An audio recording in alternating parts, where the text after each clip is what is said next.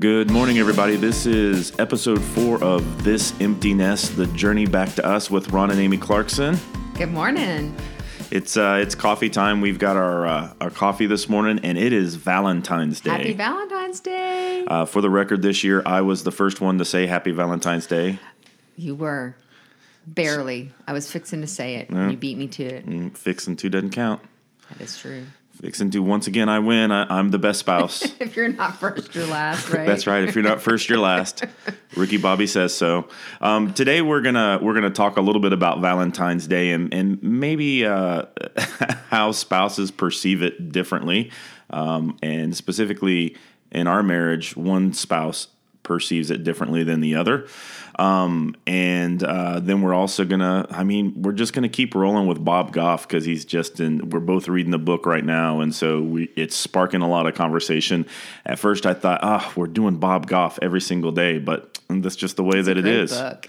That's how we're rolling right now. So we're going to talk about chapter 7, entitled Sweet Maria, who, if you don't know, that's his wife. And the story of how they met. So do we start with that, or do we start with Valentine's Day? Well, I think this is kind of your you. I know I was the one that pushed this. Okay. Yeah, you have kind of. So I would say Valentine's Day, and I don't think we have a different view of Valentine's Day. No, we do. Valentine's Day. Well, wait. Oh, anyways, Valentine's Day is one of those days that you've never been a fan of, really, because you believe that it should not just be about that day when someone tells you you're supposed to love your spouse. And I agree with that. And well, let's be clear. I don't like to do anything that someone tells me I have to do. That is exactly right. But there are a few fun Valentine's Day memories as I think back through the years. We've had, I guess like 25, 26 Valentine's Days. I don't know how you figure that out. It's funny when you asked me this morning what my Valentine's Day memories were. I didn't have a single one. I felt bad. But then I thought, that's just not. Yeah. That's not my thing. I know. So I don't have very many. I mean, I have 3 or 4, but one of my. So you're just barely better than me in this contest. Barely. Okay. But anyways, one of my favorite ones is I think probably our second Valentine's Day, maybe our first, is when you were deployed and we lived in Hawaii. It would have been our second. And you were on ship, and you were sending me letters, and I was sending you letters back, of course. But you had told me in a letter, "Be ready, something special is coming on Valentine's Day." So I was so excited to see what was coming for me on Valentine's Day, and so I started off the day and went through my day. I think I was teaching then, and nothing came at school, nothing. And I was kind of sad. I was like, man, I wonder what the surprise is. I think you'd also sent me a book or something, too, in that process. And I thought, well, maybe that's the surprise is that book. Mm. Then at 8 p.m., I get a knock on my door, and I get a dozen roses that had looked like they'd been riding in the car all day long. And they reeked of smoke. But I paid extra for the cigarette smoke. It was an option. They were flowers from you, and so I ended the day well. And I'll never forget that, thinking, "Wow, it took all day, but I got something, and it may not have been the most prettiest and the most beautiful smelling, but it was something you had planned ahead and bought for me on Valentine's Day." Yeah, I remember being on ship, and of course, this was before Amazon and the internet in general, and so they had this service where you could pay for the flowers on the ship, and then they would phone the order in or something and get them delivered. And I thought that was just the bee's knees. Yeah. So that was back 1995, 6, something like that. Then another Valentine's Day memory is went through the years was at one point, and I don't even remember when, you said that Valentine's Day was all about women and they should rename it. Well, not so much about women. Well, no, I guess it was kind of about women. Well, the stuff that you buy for Valentine's Day, let's face it, is it's a little bit tilted towards the women, which is okay. It's about the roses and the candy, and that's just not stuff that you do. Yeah, I think especially in my older age, I think about all the stuff that we would buy as a marriage, and it's okay. If you get a thrill out of it, whether it be like roses or trinkets or tchotchkes or whatever else. If you get a thrill out of it, that's fine, and it builds a memory. But I just don't get a thrill out of that stuff. Yeah. It's just stuff. It's just clutter to me. Yeah. I'm not against it. I'm just against it for me. Yeah. Anyways, you renamed it Video Game Day. And so I want to say for 3 or 4 years on Valentine's Day, you got a video game. I think it was when the kids were little and home, because we always got them a little something for Valentine's Day. And then you renamed it to Video Game Day, and you got video games. I don't remember what the video games were, but I'd have to say that was probably one of my more ingenious remarketing efforts. But I think it does kind of bring up this topic that, I couldn't think of I didn't even think of the video game thing. I've always kind of struggled with just the have-to-ness of Valentine's Day in terms of connecting with you, or, really connecting with you. There's really no other important loved one in my life. But I've always struggled with that, right? And I don't know if other dudes feel the same way that I do. And I think we're probably a little bit more comfortable in our marriage now to just kind of be open and communicate about that. But we still do stuff for Valentine's Day. Yeah, we do. I almost bought you a card yesterday, and it was funny. It was all men there looking at cards. And then I realized, shoot, greeting cards today are so freaking expensive. I would rather do something different than to buy a card. Ooh, what are you going to do? Well, you'll have to wait and find out. Maybe at 8 p.m., a lady will be knocking on her door with smoke-smelling roses for you. Well, and even as we were planning Valentine's Day this year, plan is a loose word in this case. We're like, what can we do? I mean, the thing about it is, when you're an empty nest, or empty nesters, I mean, every night is potentially date night. It's not like we don't have to get a sitter. We don't have to make plans in advance. I mean, especially where we live, we could literally just walk down to a restaurant like we did last night. And so, and I'm not discounting the importance of having plans with your spouse and date night and stuff like that. And I'm certainly not discounting it with you. But maybe I am discounting a little bit, like, the need to do it on February 14th, along with every other person and their loved one. And also, I do have one Valentine's Day memory that sticks in my craw a little bit. It's before we were married. But it was in 1991. It was actually just a couple of months before I joined the Marines, and I was a waiter at Pappas Seafood. And it was the worst night ever. It was like every single insecure male that had to impress their date by treating the waiter like crap night. And that just always kind of stuck in me, that, like, this is what Valentine's Day is about. And, like, maybe that's where a little bit of it comes from. So I feel like I was scarred. Oh, yeah. The scar tissue is real. Post-traumatic Valentine's Day issues. We can talk about that probably a long time, but I think we can go dive into the quote. I read this chapter. Are you driving me? A little bit. Oh, wow. I read this chapter. It's kind of sexy. This is actually the best Valentine's Day that I can get. I read the chapter 7 yesterday. Bob Goff Love Does. And it talks about when he first met his wife. And you were out of town, and it made me giggle and laugh because it's very similar to a story you tell of how you first saw me. Yeah, I read this chapter probably a week or so ago, and I'm like, okay, when she gets to this chapter, she's going to say something.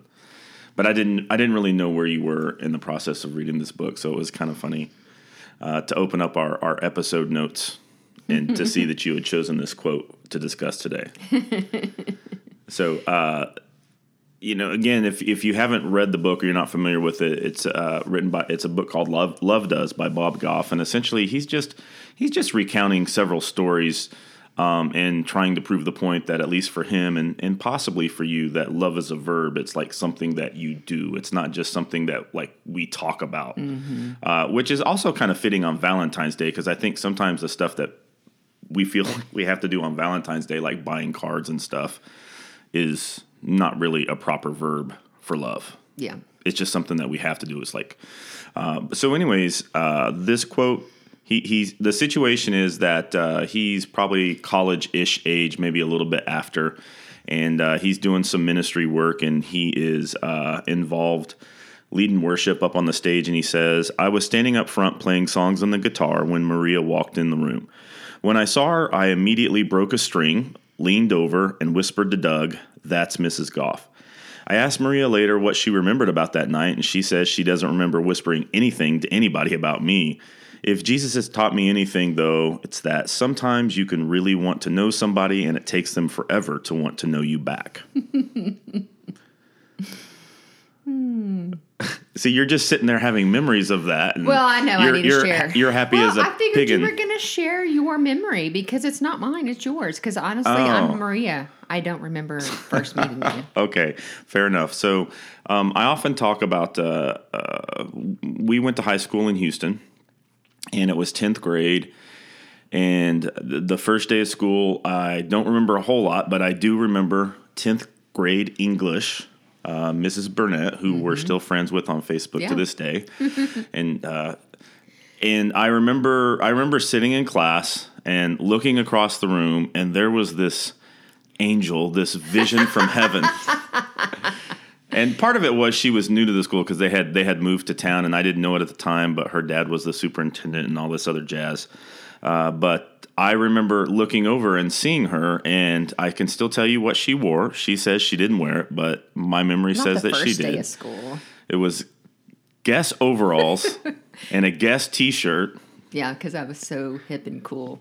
I mean, everybody wore that stuff back then. But I remember looking over and being like an inspiration that, and I've had a couple of these inspirations. It's one of the reasons why I joined the Marines as well as others. Sometimes I just do. And I remember looking over and seeing her, that's the girl that I'm going to marry.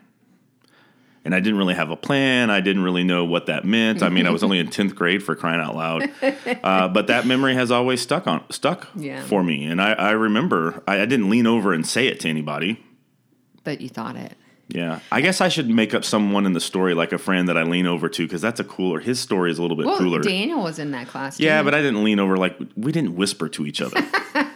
Well, I will say that year you started a series of notes to me. Do you remember that? I do remember that. You wrote me notes. I think we still have some of them. Somewhere. I think they're in the storage right now. But you sent them to me through Terrence Jackson. Mm-hmm. And he had French class with me, and he sat behind me. And I remember him giving me these letters. And these letters came with you telling me where we were going to go on our honeymoon. Which turned out to be true. You told me what we were going to name our first child, which did not turn out to be true, which I think Keely's thankful for. I don't think she would like to be named Bubba. But you sent me those notes, and it didn't make me want to go out with you then, but I can tell you that transition moving to Houston, which was such a big culture shock for moving from a smaller town, that I may not have realized it, but it made a big deal at the time. I mean, it made a big deal. That's me. I'm a big giver. You are. I was trying to make you feel special. I was thinking I wish I could go get those and reread them. We should scan those and put them somewhere so we can read them when we want. We'll put them up on the website. I don't know if everybody wants to read all of those. Well, I think that it's kind of similar to... I remember all throughout high school, it was always on my mind to ask you out. We did go out on a date in 10th grade, and it was a disaster. It was. It was a double date because I think it was the only way that I could get you to go out, and it was with your friend, and we won't name names, but it was with your friend and a guy that she would end up marrying not too long after the date. And so that kind of gives you an idea of the situation that we were in. There were 4 people sitting in the seat of a pickup truck, and we went to Poncho's, and then we just aimlessly drove around, and I had no control over the date. I would have probably planned it a little bit differently, but that's what we did. And so I remember I did not want you to like me, so I was so mean to you. I think in 10th grade, honestly, you didn't want anybody to like you. I was going through a lot then. Mm-hmm. Mm-hmm. And so, just to kind of fast forward, we didn't really date anymore in high school, but I think that what kind of ties into this theme of love does and whatnot is about a year after we graduated, I was in boot camp, and I came home in the summer, and I actually write about this. I wrote about this in a blog not too long ago, but after boot camp, you have 10 days of leave or vacation before you have to go back and finish school. And I remember 5 days into it, I had a dream about you, and I don't remember what the dream was. But the next day, I just decided to get up and go knock on your door. Yeah. Like with no plan or anything. I'm just going to go knock. Like there was no Facebook. There was no texting. There wasn't any of that stuff. So if I wanted to reconnect. You couldn't see what I was doing because I didn't post it on Facebook. Yeah. Like I just had to go. And so later on in that chapter, he says, Bob Goff says, like I've been saying, though, love is a do thing. It's an energy that has to be dissipated. And I think that that's a perfect example of that, I remember walking up to the door. And I think your mom answered the door, but I just remember the rest is history, right? Like from that moment, it felt good and it felt right, and things just kind of fell into place. Mm-hmm. I remember one of our first dates after that, I sat on your sunglasses because you put them in the passenger seat side, and I think I broke them, but you didn't want to. To this day, it's my fault. That kind of sums up a lot of stuff. I don't blame you for stuff. I'm just kidding. But, I do think that in relation to the idea behind Love Does and Valentine's Day, I don't always put a lot of effort into Valentine's Day. Like tonight, I'm thinking that I did kind of wait till the last minute, and because I'm a dude, and I don't really put a lot of priority on Valentine's Day. And I know that, honestly, Amy doesn't either. And so I looked at a couple places to get reservations for dinner, and they were full, of course, because I'm a knucklehead and waited. And then I thought, you know what? I'll just go to the grocery store and I'll buy something, and we'll have it at home, and we'll have a nice dinner tonight. Yeah, I'm fine with that. I'm good with that. And I think that to me, I think that the effort of going to the store, even though it's something that I do on a Monday or Tuesday, Wednesday night, the effort of going to the store and planning a special something that you do on Valentine's Day, I think that's an act of Love Does. Mm-hmm. For us anyways. And that's not me saying you should also do that. That's saying that for us, that's an act of Love Does. Mm-hmm. So this was the Valentine's Day episode. Did it turn out the way that you envisioned that it would? Well, yeah. I mean, I just think that story would have gone. It allowed us to kind of tell a backstory a little bit. But there's so much more to the backstory. Oh yeah, there totally is. But I mean, we can't talk forever. No, we can't, and we got to go to work a little bit later on today. But I hope that you have a happy Valentine's Day. And whatever works for you. Whatever works for you. Yeah. That's really all that matters. It's whatever works. And actually, it's not even really whatever works for you. It's whatever works for your spouse or your loved one. I think that's probably the most important part. You should be in tune with that. Yeah. Into that. But try out that video game thing. That seemed to work for many years. For a couple years. Yeah. So, well, anyways, happy Valentine's Day. I hope you enjoyed episode 4, and we will be back very soon with episode 5. Happy Valentine's Day. Bye-bye. Bye.